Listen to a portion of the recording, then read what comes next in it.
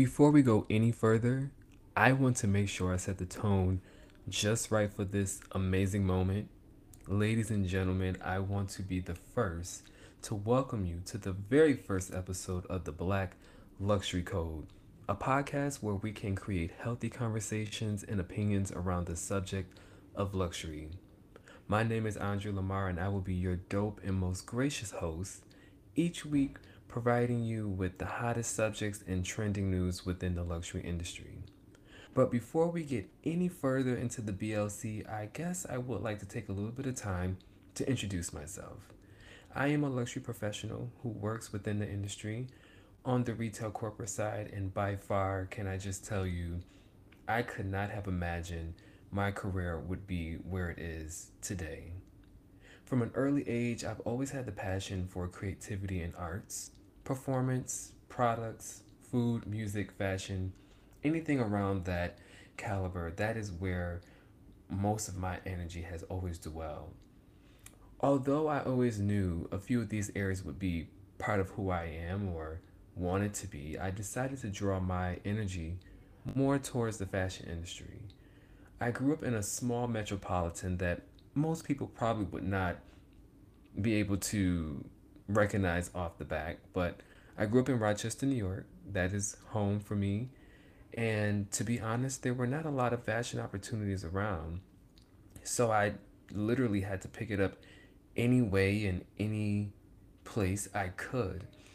Most of the times, I was that individual running down to the local grocery store buying all the fashion magazines and watching the different TV shows like The Hills, The City, Top Model, Project Runway, anything of that caliber, right? That would fulfill what I had pictured in my mind of working in this industry. So, towards the end of my high school career, I decided to take my passions for clothing and fashion and translate it into my career objective. And from there, I decided to follow my dreams. And shortly after finishing high school, I decided that, you know what, I'm going to take a leap of faith and I really want to go to this school. This was the school of my dreams coming out of high school. And at the age of 18, I moved to Los Angeles and I attended the Fashion Institute of Design and Merchandising, also known as FITM, where I graduated with my first degree in fashion marketing. And to be honest, that was my first moment where I was able to be around like minded individuals who really understood creativity, who um, I don't want to say praised, but who saw the value in intellectual creativity and wanting to be expressive. So that moment for me was everything. I honestly that would be something if I could rewind back the time, I would do that experience all over again. But moving forward, shortly after finishing my first degree at FITM, I came back to New York to finish my bachelor's back upstate at Buffalo State College in fashion merchandising. And this was another moment for me where I made a lot of great connections. This was definitely I would say, the ideal college experience for me, finishing my bachelor's at Buffalo State. However, I was still in the market of being in a region within New York that was not most known for fashion. So, not to downplay certain parts of New York State where I'm from or where I went to school, but there were not a lot of opportunities. And the opportunities that I were given within fashion, honestly, they weren't what I was looking for. And I felt that at that moment there was a disconnect. Either I wasn't communicating properly what I wanted, or perhaps I just wasn't looking in the right places. So from that moment, I decided, you know what? I need to take a step back and I'm going to do some research. I'm going to do some research on job opportunities within certain markets, or I'm going to go back to school and we're going to take it from there. So, within my research, one day I came across this really cool or should I say, amazing opportunity for a master's program.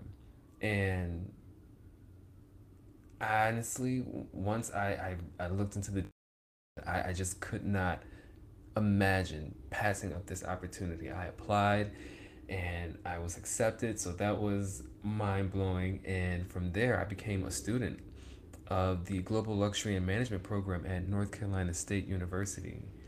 And long story short, this experience not only allowed me to study my specific passion for luxury, but it also allowed me to study it where it all started: Paris, France, you guys. Paris, France. And as a black man coming from such a small metropolitan, my mind was absolutely blown. I had the pleasure of being a student in Paris at Schema Business School and studied throughout all of France. But not just that, I had the opportunity to connect with amazing people from all around the world, um, from the United States, from Paris, from different parts of France. Um, there were some other countries as well. I can't remember off the top of my head, but it was such a melting pot within my cohort. And, it really, now that I think back, it really set me up for success of where I am today. Um, and I've been blessed and able to work for some of the top houses and maisons within the world. And to my point now, the goal of this podcast is to share my experiences, but also to learn from yours. And most importantly, to create a fun environment for all of us to learn and to share different perspectives on the subject of luxury. And so, enough about the boring talk. I'm sure you guys are like, yeah, yeah, yeah, okay, great. So at this point, I'm sure some of you are probably wondering, well, where did the Black Luxury Code name come from? Like, why did you name it that? And to be honest, as I just mentioned, I am a young black luxury professional. And to be completely transparent with you, I wanted to make sure this project did not exclude anyone's participation, but I also wanted to make sure that it reflected me and people who looked like me within this subject. The luxury industry can be such a complex environment, a tough place to be and to get involved in. It's so hard to break into the luxury industry, especially for people like myself.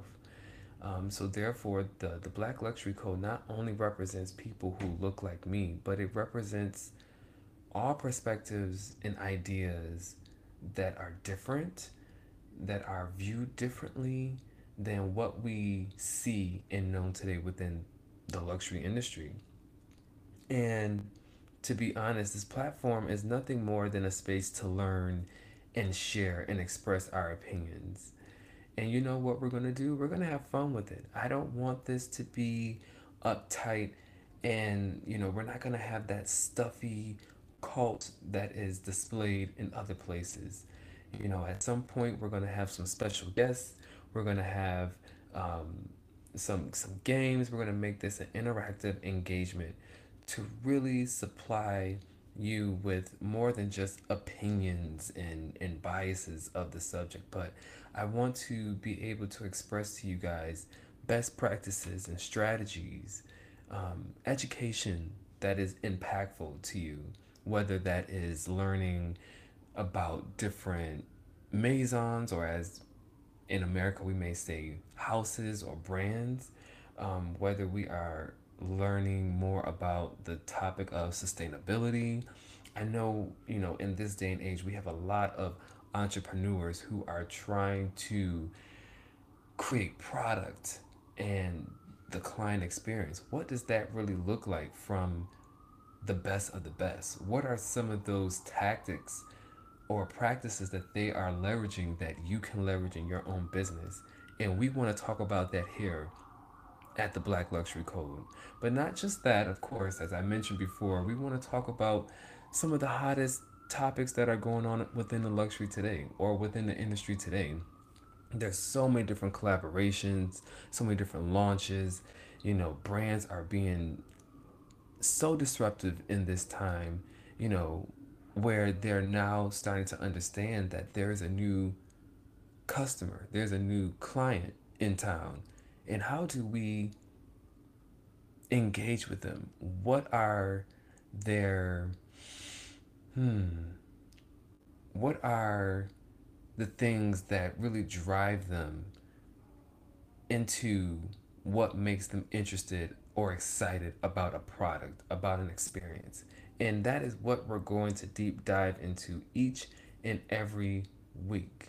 And at this point, I just wanted to get on this I guess this episode to introduce myself and to kind of give you a little bit of background about me and what the platform is going to do going forward.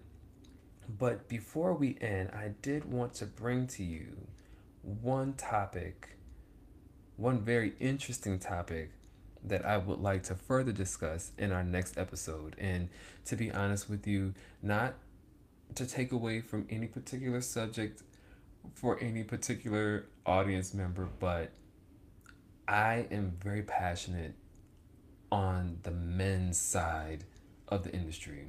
And what does that mean? That means for me, when we look at fashion, when we go shopping or anything, we're always able to find things that cater to the female client. There are a lot of stores today that still only cater to the female client, and that's for particular reasons. That's understandable. But to start this off, I want to focus on the men, the male client, the male consumer, the male audience member that's listening right now. So, I recently came across an article, probably over the last week, that was talking about the G7 summit that took place in Germany over the past, I think, 2 weeks. And for those who don't know what the G7 summit is, this is when it's pretty much a gathering of the world's most advanced economies, such as Canada, France, Germany, Italy, Japan, the United Kingdom, the United States, as well as the European Union, the EU. And what they do at this summit is, you know, they speak about different global issues and objectives that need to be handled clearly by the up and ups, right? All the politician topics and worldwide um, issues and complexities that's going on. That's what they discuss there. And interesting enough, each year, all of the leaders they take this picture. I don't know if they do it at the end or during the middle, but they take this picture um, to pretty much symbolize their union, this annual union of this summit. And interesting enough, all of the leaders took a group picture without any neckwear. No ties, no bow ties, no nothing. No neckwear at all. And you guys are probably thinking, well, okay, well, what is the problem? I don't see the problem. But they received so much backlash because these politicians did not wear, they didn't have a tie on.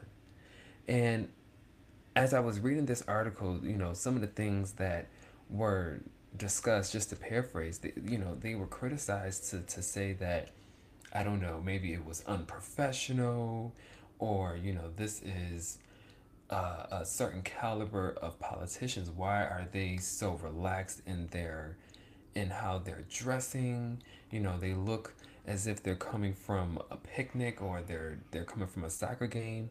And you know what? The interesting thing is, each and every one of these politicians, in their own right, leaders, I'm sure they are fathers, they are uncles, they are favorite cousins to the younger generation. And I think it's unfair to put them in such a box where, because they are politicians, they have to wear a tie or a bow tie or whatever the case may be, a tie, let's just say a tie, right? That doesn't define their expertise, or it doesn't minimize their passion for wanting change on a global scale or within their own region, market, country. Um, I feel that in this day and age, the rules are there are no rules when it comes to fashion. You can do whatever you please. I feel that there are traditionally some rules or some best practices, let's say, that are set in place to help you set the foundation, but nowadays it shouldn't even matter. It shouldn't matter what you decide to put on. What matters is how you show up and what purpose is behind the reason of your existence, the reason behind why you have arrived to that moment. And you know what? Interesting enough, I went to a wedding was it 2 weeks ago? And over the last month, I kept going back and forth with myself. Oh my gosh, I'm told that this is a traditional wedding, of course, blah, blah, blah. I need to be formal. And I thought, well, you know what? I don't know if I want to wear a traditional suit. I don't know if I want to wear a tie or a bow tie. How else could I still show up in the formality this occasion calls for, but still make it my own? And you know what, you guys? At the end of the day, I did not wear any necktie, any neckwear at all. In fact, I took a different route, and I felt like I still stayed within the, let's say, the framework of what a male would wear to a wedding, but I definitely made it my own. I wore this really cool smoke jacket. It was, I want to say, like a tinted green, like a tinted soft green, this white bishop collar button down shirt that had a 3/4 sleeve collar. Was it 3/4 sleeve or was it short sleeve? I can't remember. But it was a short sleeve, button down bishop collar with some black, um, slim fitted trousers. They weren't skinny, but they were definitely more on the slim fit. So they were very nice, nice fitting. And I wore some penny loafers from one of my favorite brands to this day, Burberry. You guys, I tell you, if you want to see the outfit, I would recommend maybe taking a look on my Instagram page because I have a full video and you guys can let me know what you think of my outfit that I wore to the wedding because I honestly feel like this ties in so well to the subject. Do we think neckwear for men is dead? And honestly, I don't think neckwear is dead for men. I think the way and how we use it is being reborn again. I don't think that it's more of a necessity or part of a uniform, but it's more of an expression to help elevate our outfit. You know, just how any other accessory should be utilized. It's to elevate and to add a different moment where the eyes may wander when someone's looking at your outfit.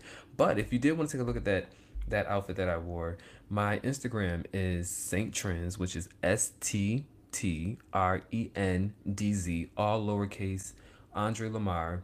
I have a black and gray, black and white scale display picture. If you see that, that is me. Click on there, and it's the first square to the left in the top left, and you can tell me what you guys thought.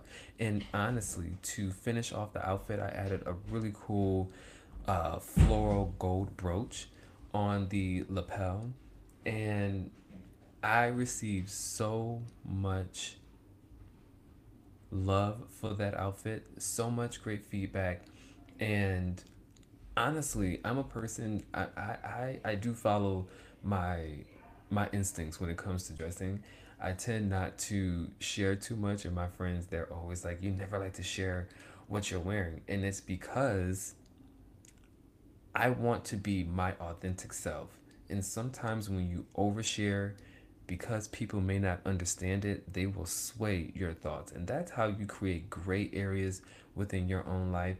That's how you start to kind of move own path by being swayed by someone else's opinion. So yeah, I do keep a lot of things to myself, and it's always worked well for me. But nonetheless, back on the subject, is men neckwear, is it dead? What do you think? Do you think this is something that is going away, or do you think it's being, the definition of how we use it is being reborn again? So, you know what? We're going to jump more into that next week. Next episode, I'm saying next week. The next episode, we're going to deep dive a little bit more. I'm actually going to get a few opinions of some of my friends, and we're going to discuss this next week with you some of the opinions that I may have gathered. But we're also going to talk about some other interesting topics and news that are going on within the industry. And trust me, there is a lot going on.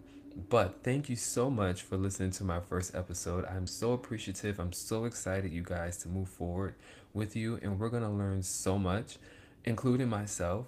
And we're going to have fun with this. So until the next time, thank you so much for joining the first episode of the Black Luxury Code. And I will check you all next episode. Peace and love, you guys.